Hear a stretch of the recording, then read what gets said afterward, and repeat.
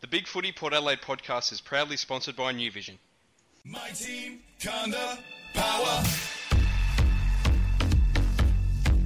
I love the power.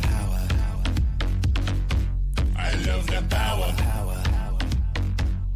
Welcome to Port Fan Radio, and this is the Big Footy podcast where it's craziness tonight. And Rick has actually taken over control of the station and absolved Macca of his hosting abilities. So tonight we have fisting Rick in the chair, and I'm joined by his royal baldness, Lord Macca. Mate? Very bold, very happy to be here, buddy. Excellent. I'm glad to hear that. And have you relaxed from the weekend? Just. My heart rate has gone down finally at about 4:30 this afternoon, and everything's back to normal. It's good. Yes, I couldn't believe halfway through the last you texted me going, "Oh my God, I hate showdowns. This is just craziness." It's horrendous. I hate them. They're horrible. You hate them? I love them when we win, but only after the fact. And what do you hate so much about them? I hate the stress level that I go under watching them, because they're just too stressful. I actually turned off about 10 minutes of the last quarter because I couldn't watch it. That is shameful. I went and bathed my children instead. We should maybe strip your title of being a dedicated Port supporter if you can't actually watch the TV. And we've got a guest with us. Jacob Surgeon from Port Adelaide has come on in for the night. Jacob, how are you? Yeah, not too bad. What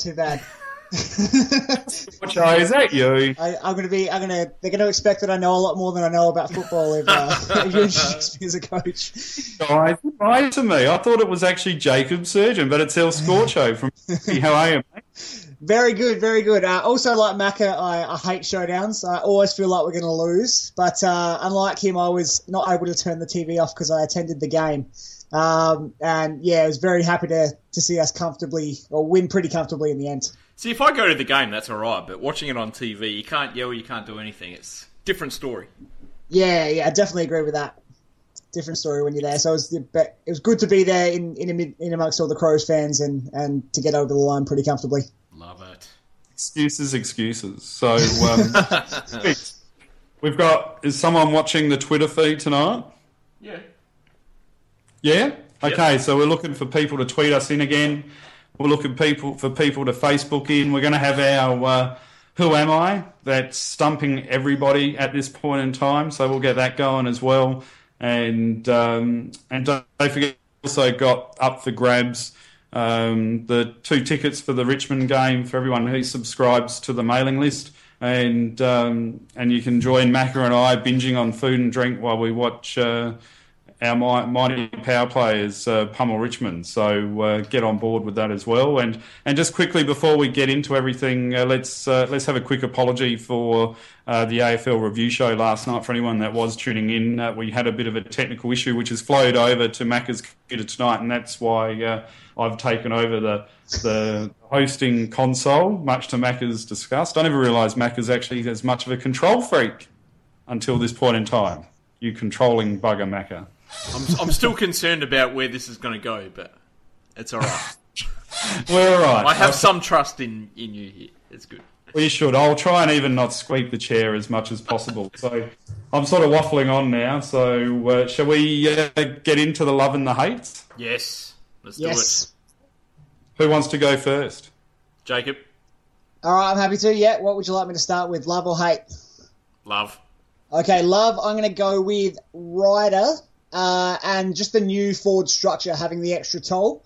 We're just starting to see some glimpses, especially against a couple of teams in Hawthorn when they had Lake get injured and the Crows who have only one tall defender, just how dangerous he can be. Obviously, neither Schultz nor Westhoff you'd call a big-bodied forward.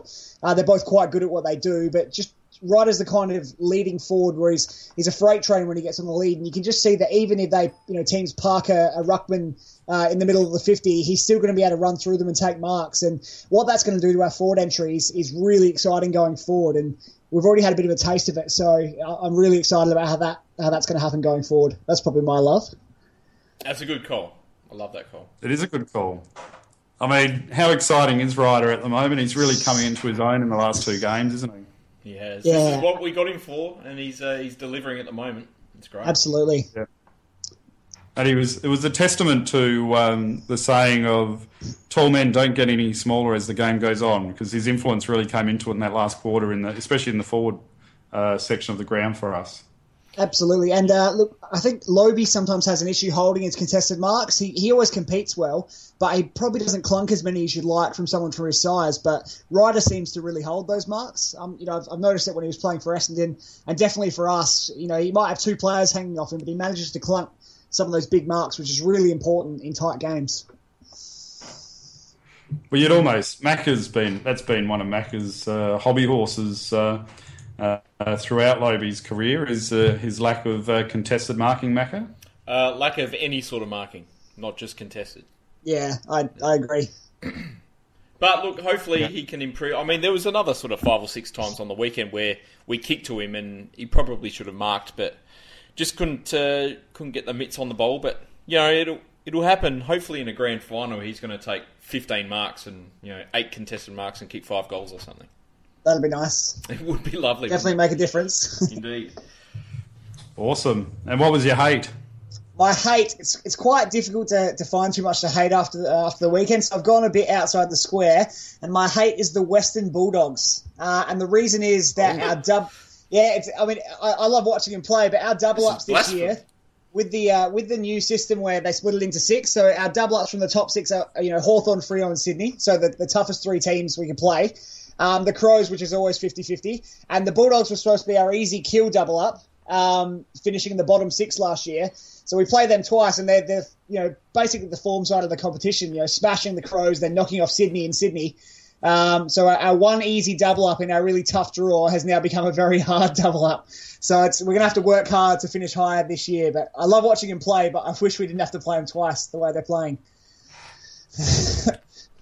Yeah, but I mean, they might tire out as the season goes on. Oh, I hope they do. Young bodies. I mean, they're exciting to watch, though, aren't they?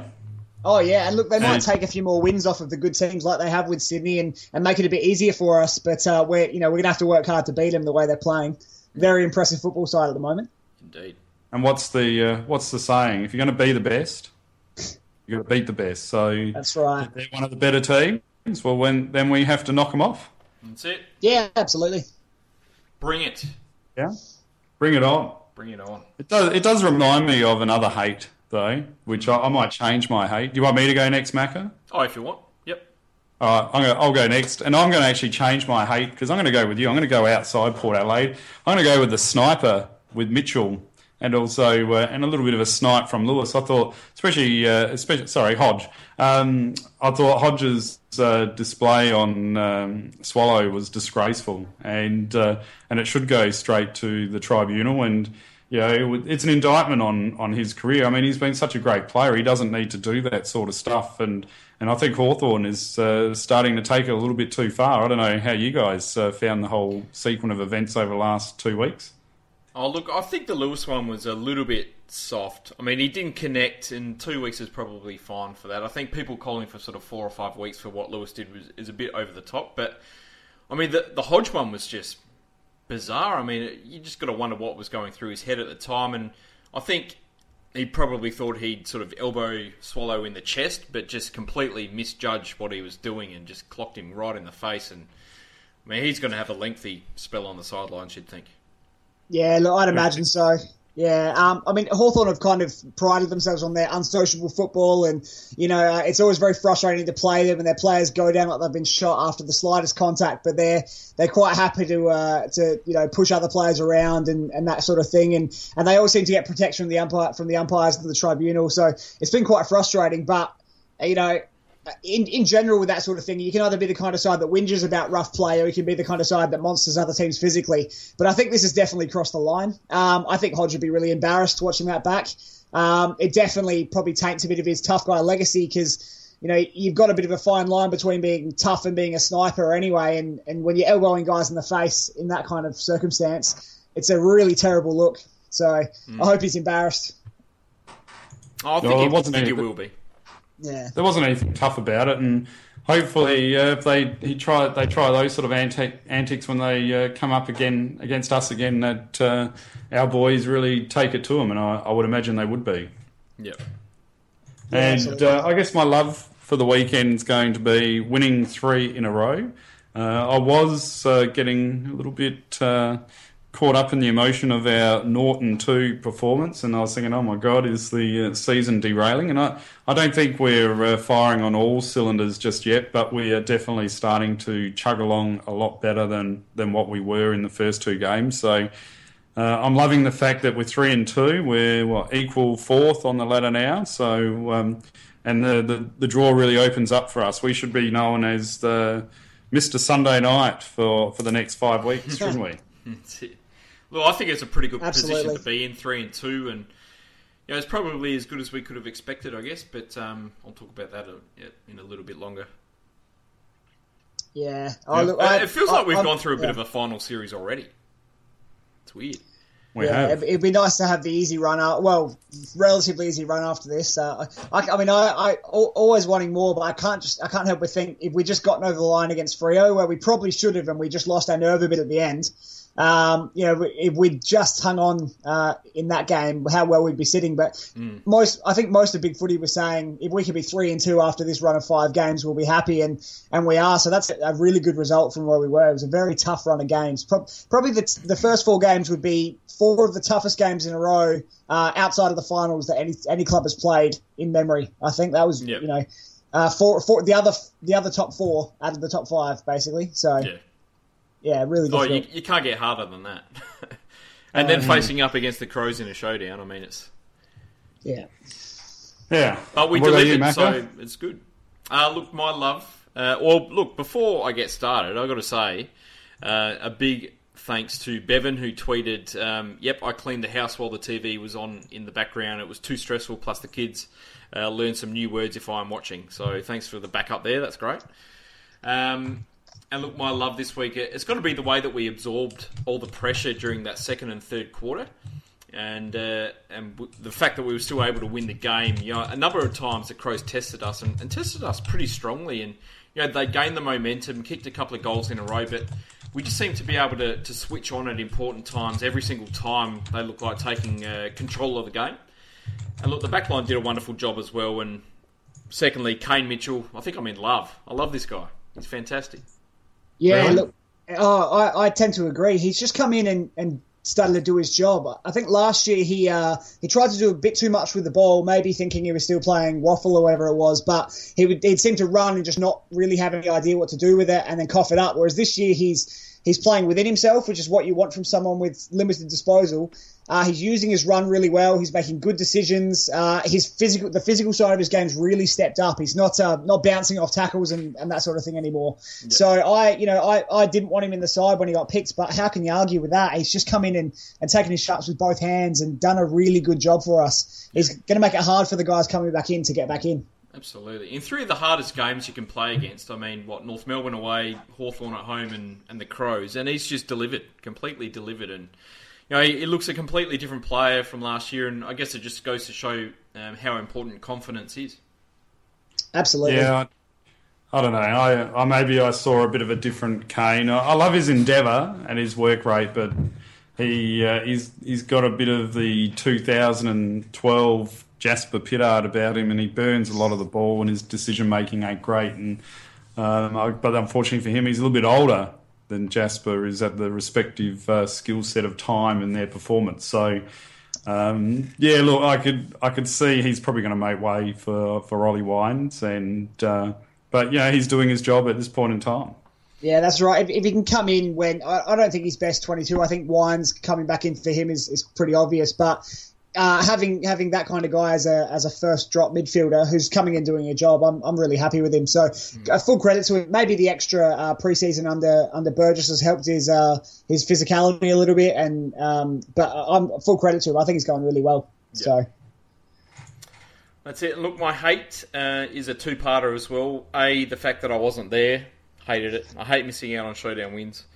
And B, the fact that we lost to Freo in round one, as we've just spoken about.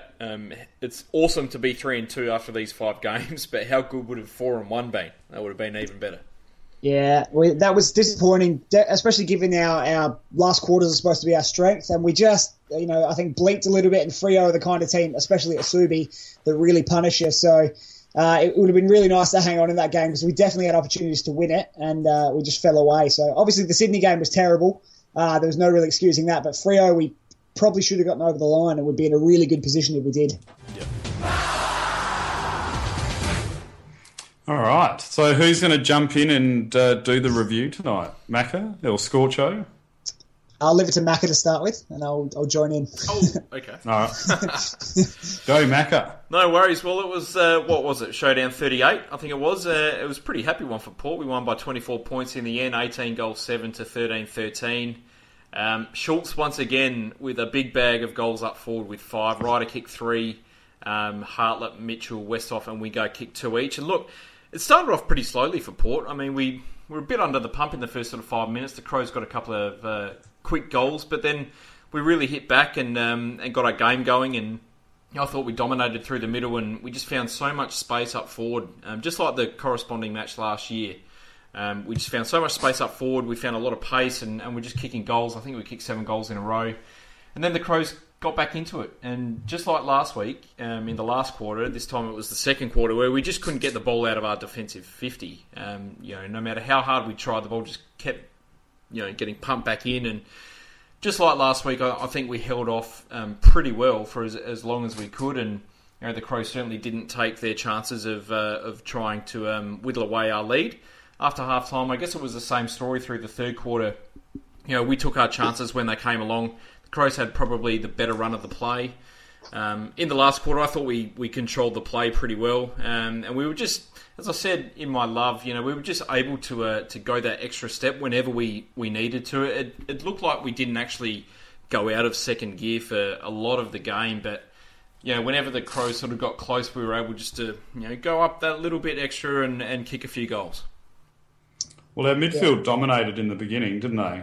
They did. That first sort of 40-45 minutes, they were well on top. Even Lobie in the ruck over Jacobs and Hartlett with a cameo with Wines and White and Young, my apologies. And then our 3 prime midfielders, I thought they really dominated. But I thought we lost our midfield in the second quarter, Macca. Is that how, and El Scorcho, is that how you guys saw it? Look, I think overall we were on top. I mean, even in that second quarter, it probably only really hurt when they had us pinned inside their forward 50. And we were talking about a bit on the big footy on the board about it, that I think there's inside 50s and then there's inside 50s. And I think a lot of our inside 50s, people were saying how efficient we were being, but we were just finding space. We were hitting targets. We were, the kicker was not as precious as he should have been going inside 50. We were able to work the ball up the field really well. The Crows were pumping it back in that second quarter and pinning us in there, but it wasn't a lot of really good quality inside 50s. We had players back. We were, getting the ball out well, and they were doing well to get it back in. But we just seemed to have answers for them at every time. And when we, waltzed it down the field with our superior run and class, they didn't have a lot of answers for us. So I mean, it's a credit to our defence, who have been brilliant all year, but really good in this game. So yeah, that was absolutely fantastic, I thought. You're right. I do agree with that. Yeah, I mean, you just got to look at the difference between when Dangerfield has a clearance and when Robbie Gray has a clearance, and where the ball goes and who it ends up with. Absolutely, and that's exactly the same thing. I think I said on the forum that you almost need 2 stats for clearances. You need those ones that are just slammed on the boot and go, 50 metres up into the air and 25 metres forward, and that gets the same 1 clearance as Robbie Gray waltzing it past 4 other midfielders and hitting Schultz on the chest does. So, and I think having guys like Boak and Gray in our team, and Wingard's another one, we get a lot more of that really good quality clearance. So, and with our halfbacks, you don't really mind the Crows, bombing it up in the air 25 metres forward, because we're probably going to win the ball. We're probably going to kick it back over their heads. So, yeah. Yeah, I think we can't look at it that simplistically, though, and I think Ken Hinkley's come out in the press and in his presser and said it's not sustainable. Alapati's come out and said the same thing, it's not sustainable. And But we can't keep bleeding 70-plus inside 50s a game as far as I'm concerned, because your super teams like Sydney, which have got your massive 2 key forwards, they're going to work it out and they're going to dominate. I mean, at the end of the day, that's a domination of your inside defensive 50, and it's going to work against you. So to me, I would really like to see that improved, and it doesn't, because all it takes is a couple of jammy marks from them, one of their forwards or midfielders inside that area, even though we've got 15 people in there, and bang. There's a couple of goals and then the game becomes a lot closer. So I can see why we potentially are doing it, and maybe it's just a clash of game styles and it's just been accentuated last week and this week. But, it's something that I think we should probably watch really carefully over the next coming weeks, especially against easier opposition, to see how it continues on. Yeah. And I think Ken knows that. In his presser after the game, he was pressed on that a little bit, and I think he ended up saying, last year we were just about number one in terms of the amount of inside 50s that we gave up, and this year we're miles off it, absolutely miles off it. So I think he understands that we've still got a lot of improvement left in us, which is pretty good. We're winning games against good opposition, and certainly nowhere near our best at this point in time. Yeah, I think our kind of counter-attacking style means that we probably get away with it a bit better than other teams do. If they want to press into their forward line, we've got guys who are really clean with their hands, make good decisions coming out, and as soon as we get out over the top, you have Ebert, who's 20 metres away from his man taking a good mark. Then you've got Kane Mitchell or Matt White, another 20 metres over the top, and our run's just too good. So teams will get it in there, but I mean, if there's any team that has the right game style to counteract conceding a lot of inside 50s, it's us, because we can punish teams so badly on the counter attack and on the break. So it's something we definitely need to fix. But I think it's good to know that we can concede so many and have that sort of differential and still be comfortably in front. That's it. And how well did our backline handle that pressure? I mean, Carlisle was an absolute monster back there, and Jasper Pittard again. I mean, I'm almost getting sick of praising him at the moment. I mean, he just marked everything in sight and just gave us great drive from the defensive 50. And Cracker did a fantastic job on Charlie Cameron. And it was only really Jonas on Betts, which was a unfavourable matchup. But I said during my review that sometimes you've got to have one matchup which is unfavourable if all the other ones are going in your favour. Sometimes there's always going to be one which you almost have to sacrifice, I guess. Yeah, look, I don't think too many defenders in the league can hold Betts. If the ball hits the ground in front of him, he's just so agile, and he just knows where the goals are, and he's quite hard to deal with. So if you're keeping him to how many did he kick? He only kicked he kicked 5 goals. So I mean, he's getting on top of it. But if you're only keeping him to 5 goals, but at the same time, as Mac said, if he's kicking 5, but none of their other forwards are having an impact at all, and they didn't. I mean, Walker kicked 2, but you want a lot more than that, and then their other forwards pretty much did nothing and just were well beaten. He's quite. I guess Impey going forward is the guy we want to be matching up on Betts, but I don't think we have a good matchup for him when the ball hits the ground in front of him. In the air, we should be beating him, but he's just too good when the ball hits the ground. He's too agile. He knows where the goals are. He's too clever. We didn't beat him. We had Cracker and Pittard who could have gone on him, but I mean, Cracker was killing Cameron and Pittard was close to best on ground once again. So yeah, that's right. If you've got those two going in your favour, you tend to don't really want to change the other one around a little bit. And look, Betts was kicking them out of his behind as well. I mean, that one from the boundary, I mean, he just slots them a lot. And then he did these 2 fantastic sort of spin out of tackles and snap goals. And I mean, sometimes they come off and sometimes they don't. Yeah, I use the analogy.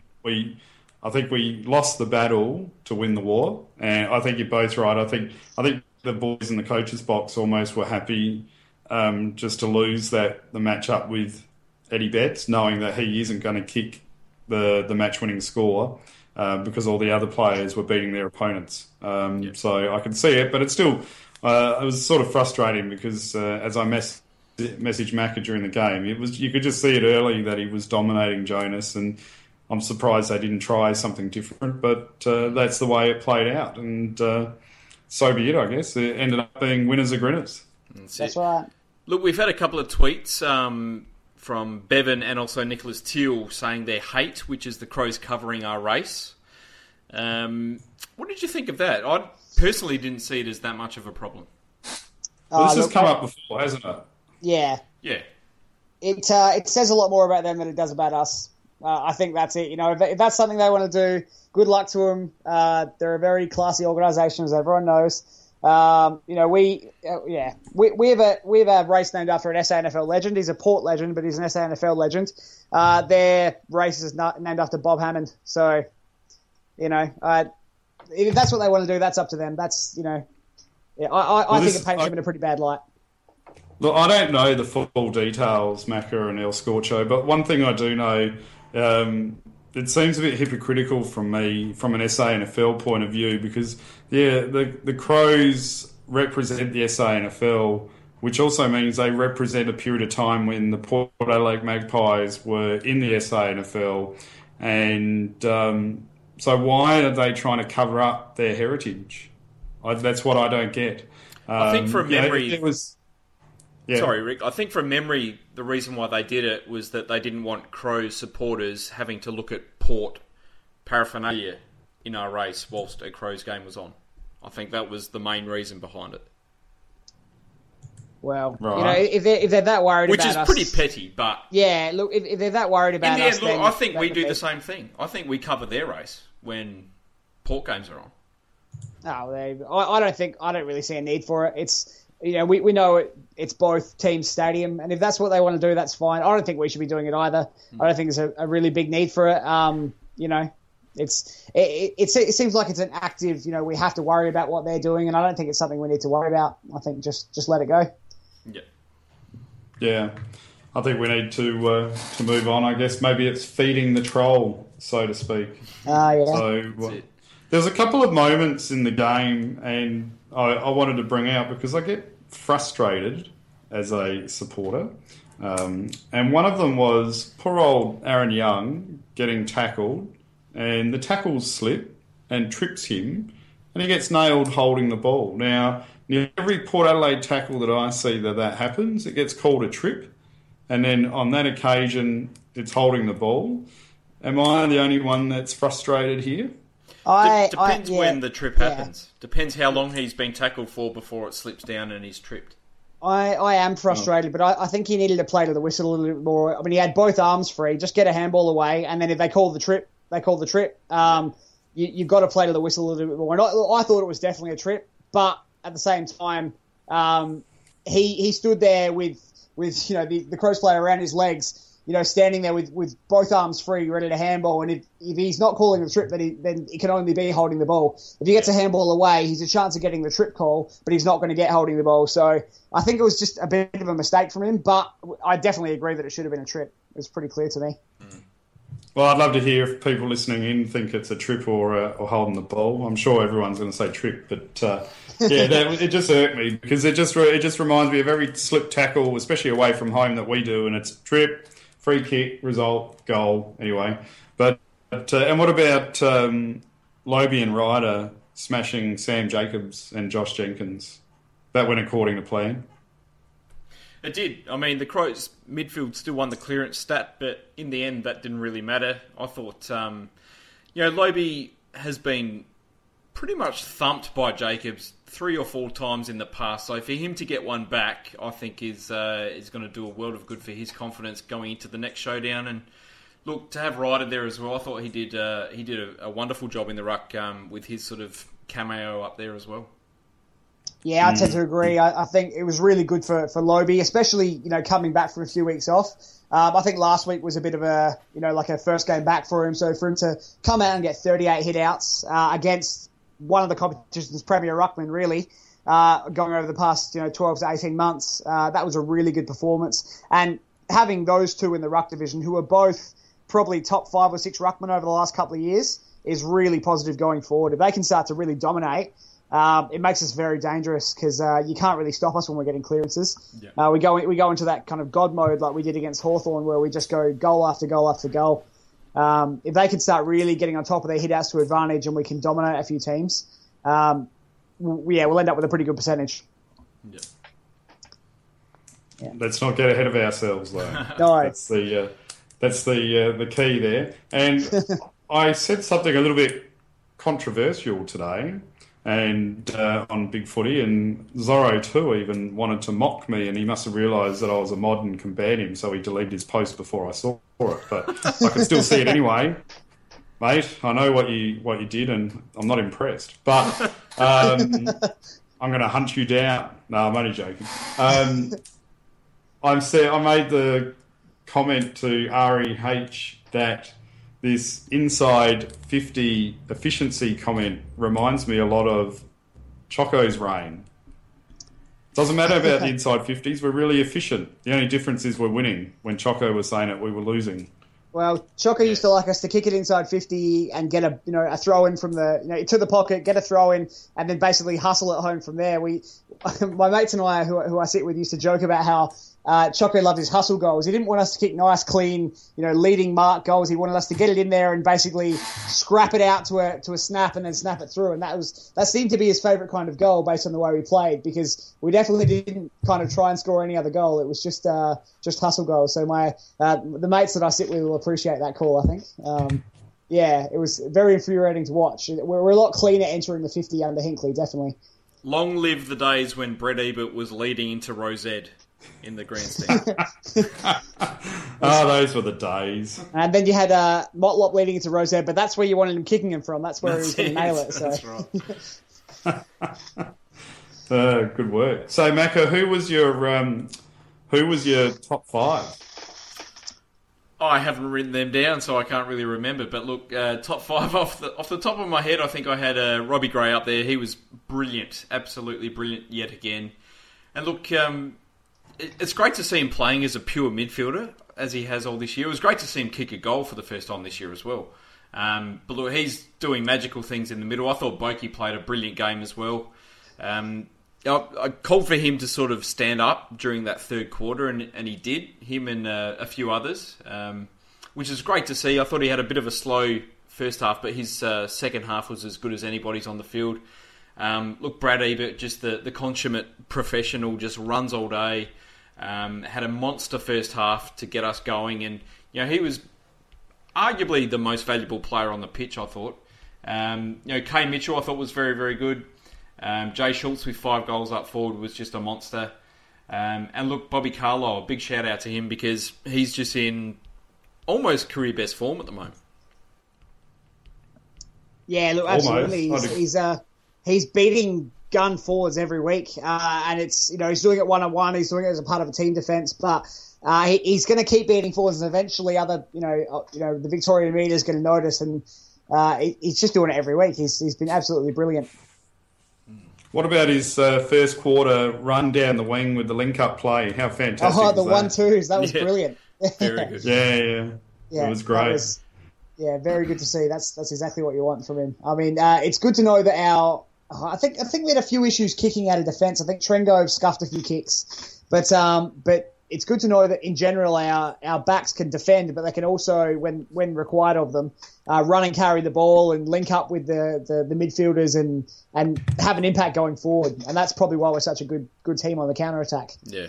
It was basically a case of everyone played well. I mean, even the guys that I would say were arguably our worst players on the day, looking at Jonas and, I don't know, maybe Monfries as well. I mean, they still had pretty good games. Jonas had some absolute huge spoils at really crucial times in that second half. And, I mean, Monfries shut out Brodie Smith, who's, one of the Crows' most dangerous players. And yeah, I mean, it's really hard to find someone that didn't perform their role on the day.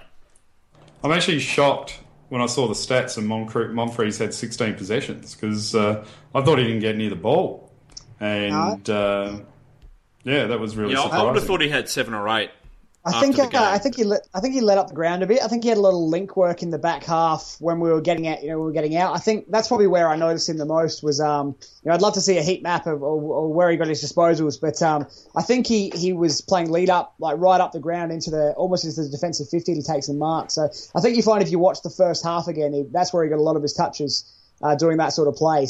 But shutting out Brodie Smith, I don't care if he doesn't get a touch, if he shuts out one of their best playmakers. So great effort from him again. And I think people keep calling for him to be dropped, but he's playing a role, and his ceiling if he does really turn it on, he's capable of doing what he did on the weekend, plus kicking 3 or 4 goals. So I think he's too valuable to be leaving out at any stage. I think we just play him into form. Yep. Yeah. Any tweets out there, Macca? Oh, let me have a look. Were you guys concerned when Adelaide slotted 3 quick goals in the third to close within a kick? Did you get a sense that it was playing out as the second showdown last year played out? A little bit, but you always felt like we had a bit too much class. I mean, in the second showdown, we'd obviously lost Trengove, and that really hurt our ability to cut them off. But I think a couple of those goals bets, and as I said earlier, you can't really stop bets if the ball's around him and he wants to kick one, he's going to kick one.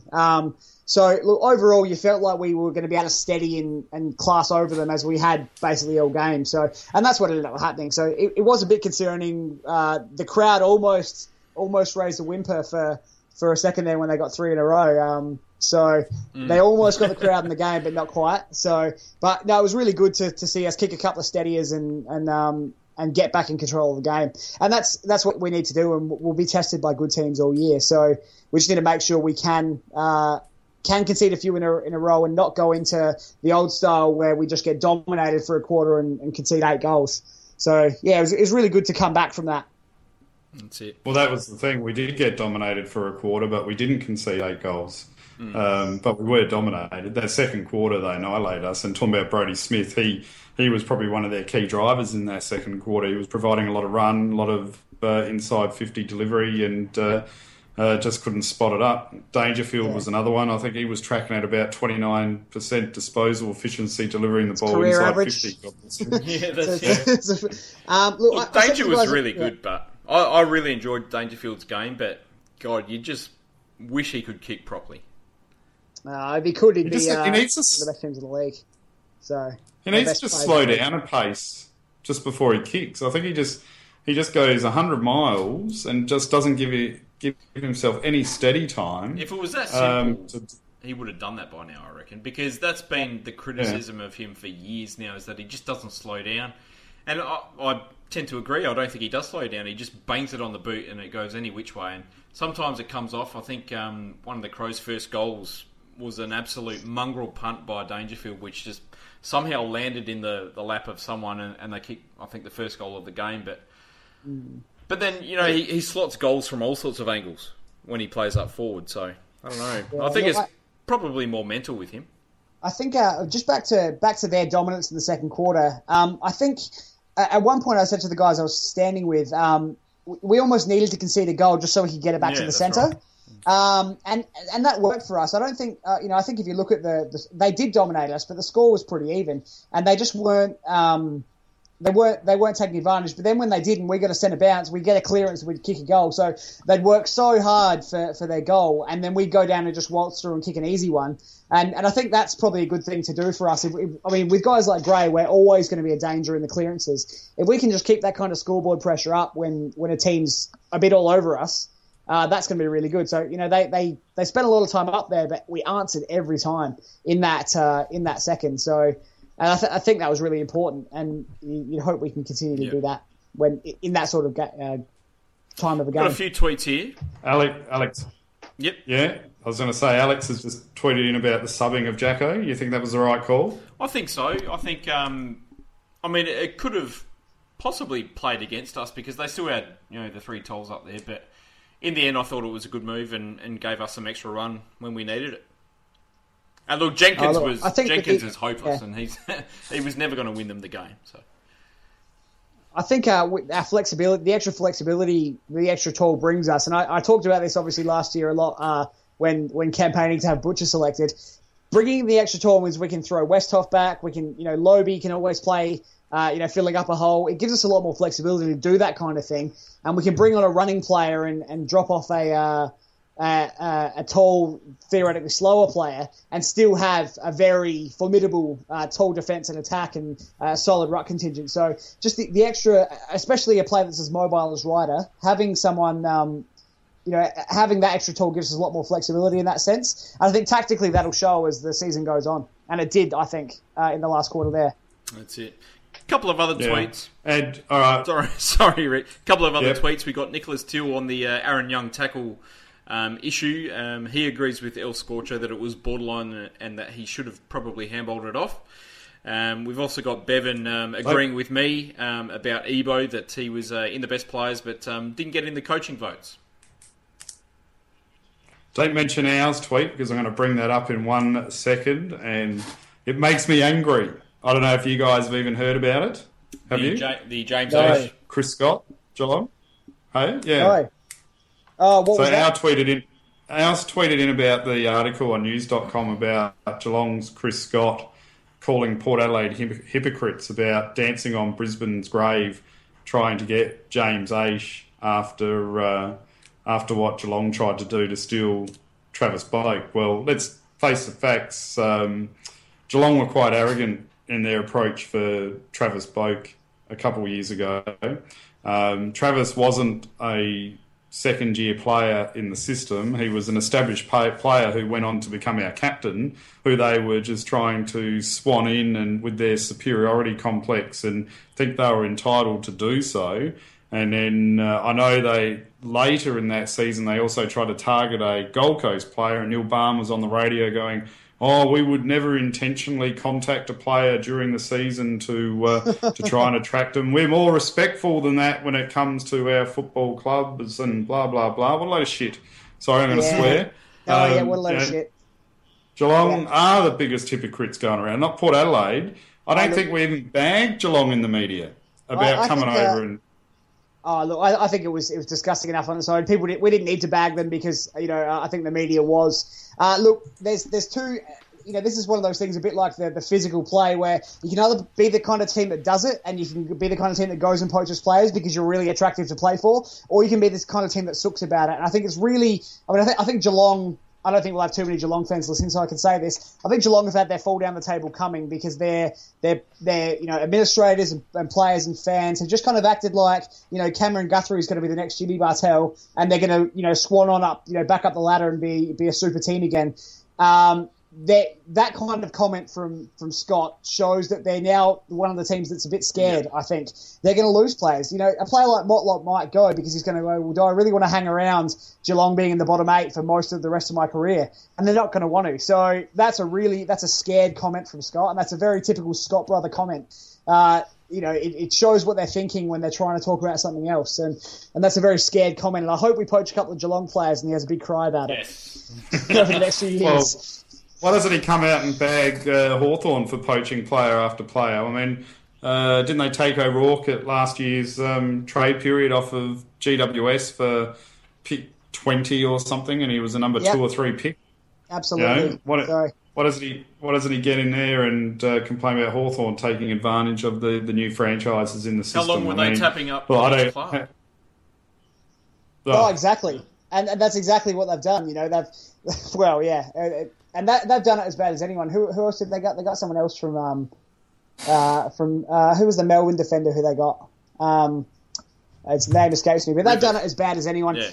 Rivers, that's the one. And it's your responsibility as a team at the top, and I expect us to do this. I expect teams to get angry with us because we're poaching their players, because as a team that's approaching a premiership window, it's your responsibility to poach players. And the rules are the way they are. You may as well use them to your advantage. And with free agency, we should be looking to poach some players and stay at the top for as long as we can. It'd be disappointing if we weren't doing it, to be honest. I agree with that.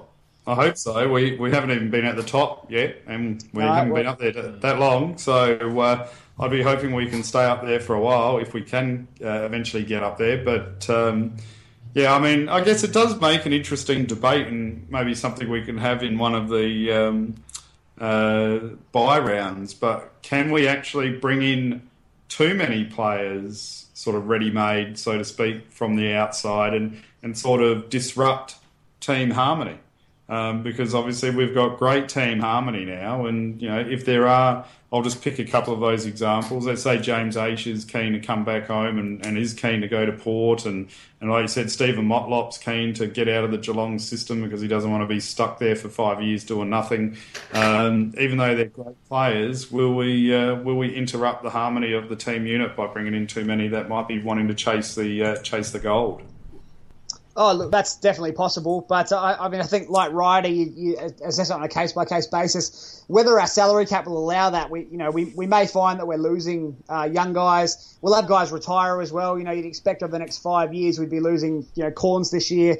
Schultz is getting on. Westhoff's getting on. Those kind of White and Monfries aren't young, and that's I guess where you kind of you make it up. You're losing an established star, but then if you can bring one straight back in for the same amount of money.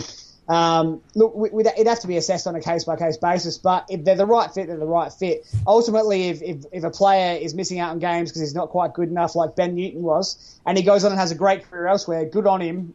We need to do whatever it takes to make sure we're still winning, or keeping ourselves as close as we can to winning a flag. Yeah, I think. So I'd like us to always be aggressive in the free agency market while we're such an attractive side to play for. If we have to muck around with contracts and do whatever we have to do, Hawthorn are doing it. We need to make sure we're doing it as well.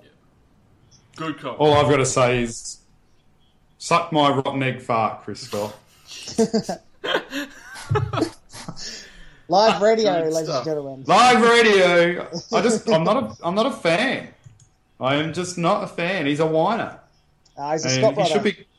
He should be grateful he inherited a premiership side and actually got a premiership cup as a coach.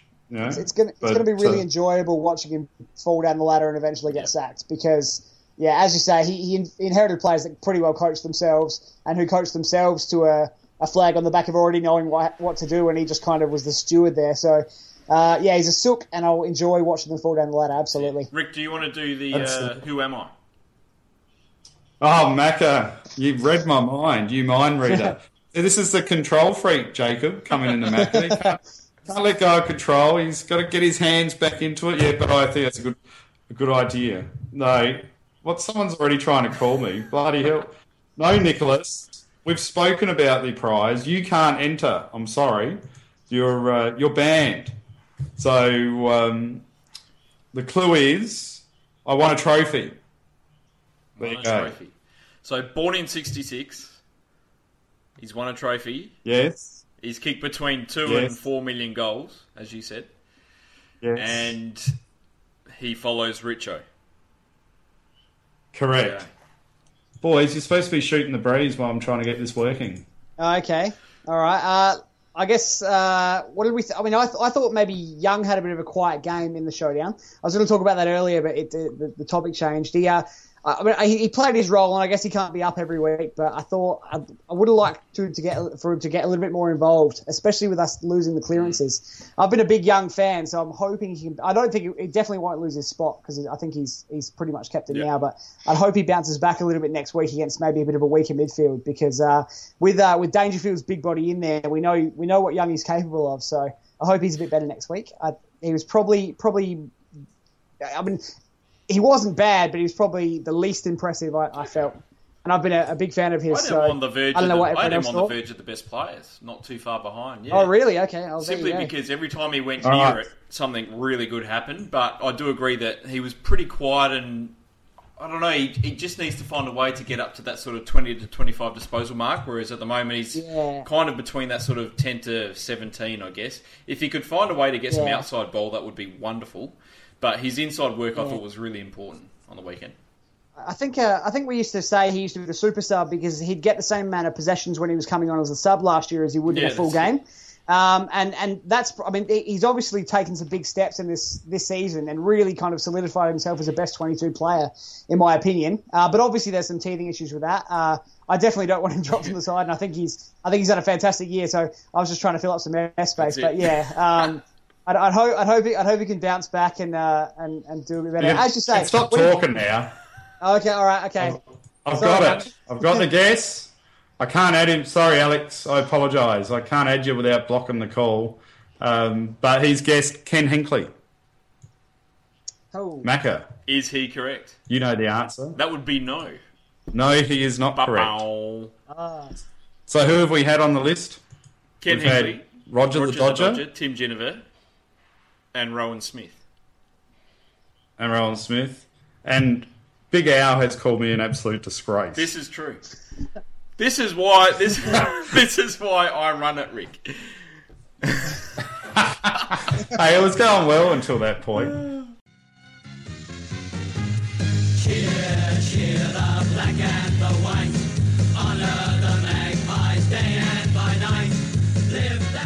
Hey, I heard some rumours, Macca, that Jacob took some notes from the Magpies. I believe game. he did. Oh. I think it's time for a bit of an SANFL review by El Scorcho Surgeon. Yeah. Alrighty. Okay. Obviously, disappointing loss in the end. We went down by. Let's just get this up. It was only a few kicks in the end. 17 points. But ultimately, it was a tale of two halves for us. The first quarter, we started all right. Let me just get these notes up. We were struggling a little bit with our forward entry, and there was some pressure from the Eagles. But overall, even when we had a clean kick, we just seemed to scuff it, and we seemed to generate our good forward entries from our lead up forwards like Butcher coming and getting the ball. But overall, there were some really good signs early. I thought in the first half, probably the story for me was Redden hitting the ball down to Archie. I thought that was almost Primus Franco. They just seemed to find each other every time, and that clearance work really opened the game up for us, and we were looking really good. In the second quarter, our ball movement improved again.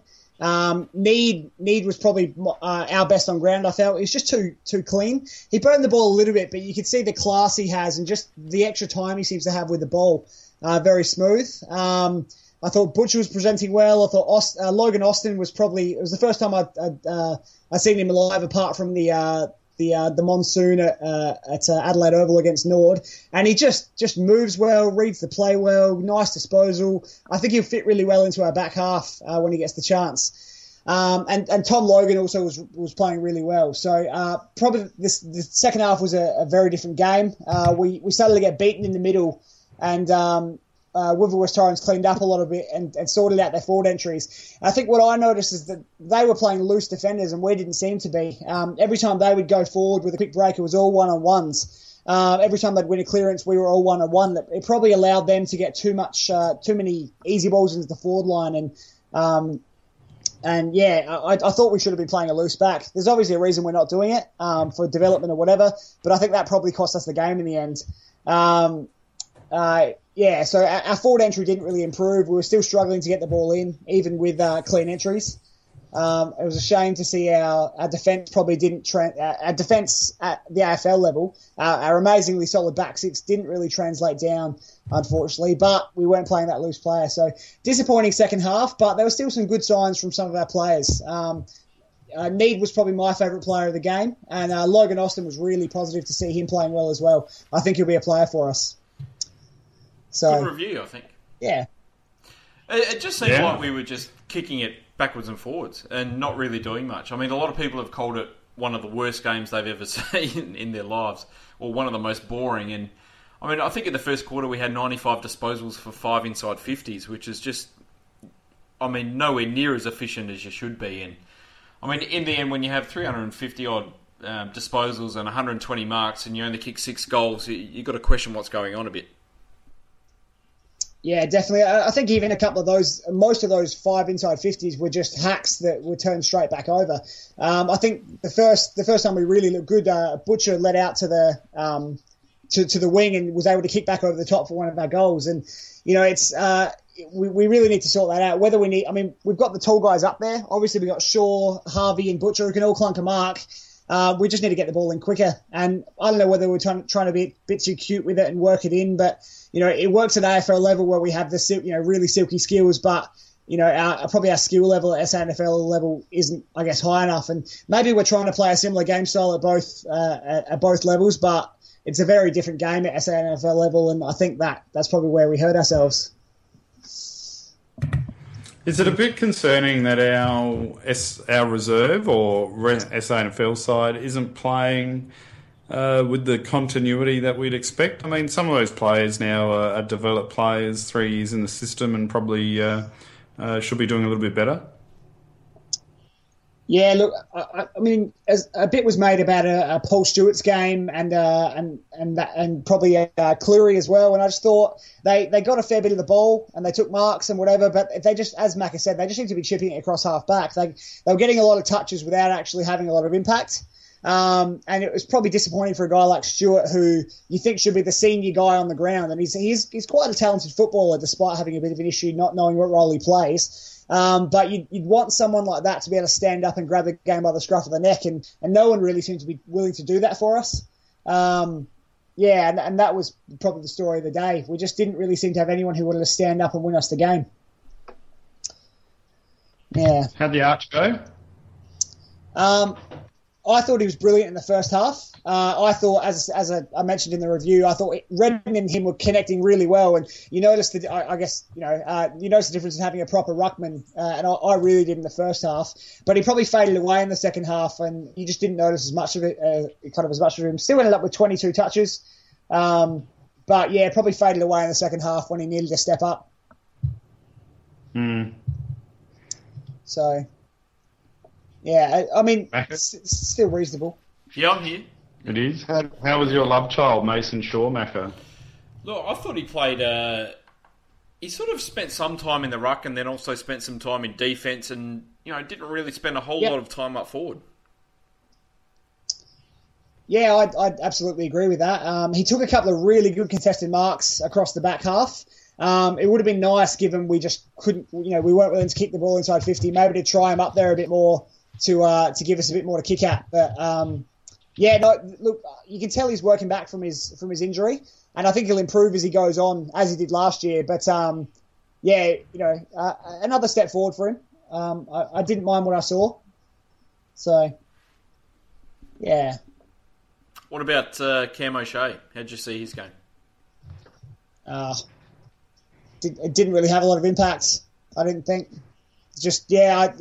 It seems to be two different Cam O'Sheas, doesn't there? There's the one who turns up at the start of the season and just has very little impact at SANFL level, and then he seems to flick a switch in the middle of the season. And at the moment, he's definitely in the kind of mode where he's not having an impact. And I guess he's being, not really being a midfielder. It might be hard for him to work his way into these sort of games, but you'd expect a player who has played such good level of football at AFL level to be able to have a bit more of an impact. And probably he's even more disappointing than Stewart, because he's probably played at a higher level at AFL level and just couldn't impose himself on the game at all.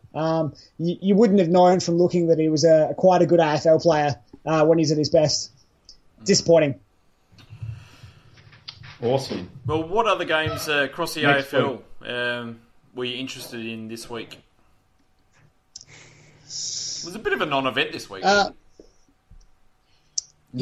wasn't too much.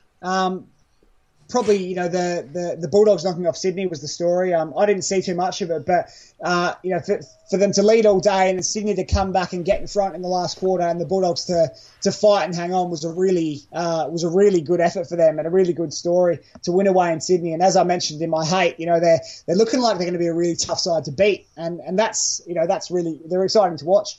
Very good young midfield, and that's with Liberatore still out. So that was probably the most interesting game for me, to see Sydney lose in Sydney against a team that most people would have had out of the 8. Was really impressive. Almost unheard of. I'm gonna go the pathetic insipidness of Richmond. God, they're entertaining.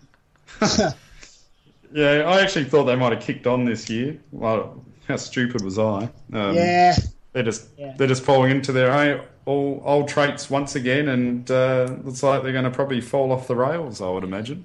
I think everyone got a bit too excited about them falling into the 8 by fluking 9 wins in a row, and they beat a Sydney team that had their worst game probably for the year, and then they beat 8 other average sides to kind of fall into 8th position, and there was a lot of hype about them. Then we absolutely wiped them off the park, obviously in that elimination final. I think they're playing more like the team that shouldn't have made the 8 than the team that I think Richmond supporters would like them to be. The thing about Richmond is that their good players don't stand up and when it counts. You look at our guys like Boak and Gray, who when the game's there to be won, they step up and they win the game. Cochin, Martin, Delidio, they're not that kind of player. They're kind of, icing players, not cake players. Yeah, that's a great call. I agree with that. For me, it was the Q Clash. I called that in the preview podcast, and look, I watched it, and it wasn't that great to be honest. It was a bit of a flop, but look, it was great to see Gold Coast put it all together for the first time this year, and to see Charlie Dixon kick 6 goals and Harley Bennell best on ground. Josh Glenn's debut was pretty good as well. So good to see them hit some form, even if it was just against Brisbane. Yeah, that's right. They've got so much talent there, and maybe there were some teething issues with Eid and what he was getting them to do. But they've definitely got enough talent to they should be beating Brisbane by that sort of margin if they're serious. And maybe there's been some teething issues with Eid, as I said, but it's good to see them put it all together. Whether they'll make the 8 or not, I'm not sure. I think they'll probably be up and down all year. I think probably from the start of the year, Guy McKenna can feel a little bit hard done by because I think he had them tracking pretty well. So, yeah. So how many weeks is it now until we're able to actually watch a Friday night game without falling asleep? What's next week? Is there actually a Collingwood Geelong? So there's another, bottom 10 clash.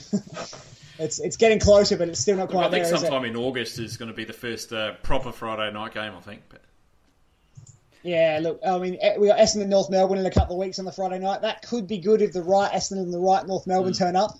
But yeah, look, what a disaster playing Carlton. So many, who have just been an insipid, pathetic side. So on so many Friday night games, they're boring to watch. They lose. I don't know whether they thought maybe Carlton would be up and about, and maybe it's that the AFL knew that Carlton would be shit and thought, what we'll do, we'll play Carlton early when their fans are going to be turning up and give them their games then, because if we give them Friday night games later in the season, their fans are going to stop caring because they're going to be bottom 4. So, but yeah, it's very very frustrating kind of scheduling from the AFL to not give us one decent Friday night game in now 5 rounds and 6 next week. It's not like they've been good in recent years, Carlton. They've been pretty poor for a long time now. All right, lads. Anything else? I reckon that might be it. No worries. Thank you for having me again. Macca? Yep. Yeah, El Scorcho, Jacob. We've got the 1870 hour tomorrow night, doing round 5 to 11. They might even have a voucher to give away. We've got the Magpie show coming up on Wednesday, and we're going to have a double header. Seeing we had a bit of a disaster with the software, the AFL review show is going to come on Wednesday night and do their show as well. And then Macca and I will be back on Thursday to preview the massive Mother's Day game, Port v Flat Track Bullies West Coast. So, and then the Power Pair, of course, doing their great show on Friday night. So there's plenty of entertainment for everyone who wants to get Port content. That's it. Yeah, no dramas. And now I take offence to your comments that I'm letting the team down in a disgrace. I do have feelings, Thanks for letting go of control back there. There you go. All right, guys, you have a great night. Thanks for having me. Go the Port Adelaide Football Club. Go the Pair! Gathered though by Broadbent through the middle of the ground. Now a long kick down in the Paul Stewart direction. He marks and plays on. He keeps his footing. Got away from Ferrito to put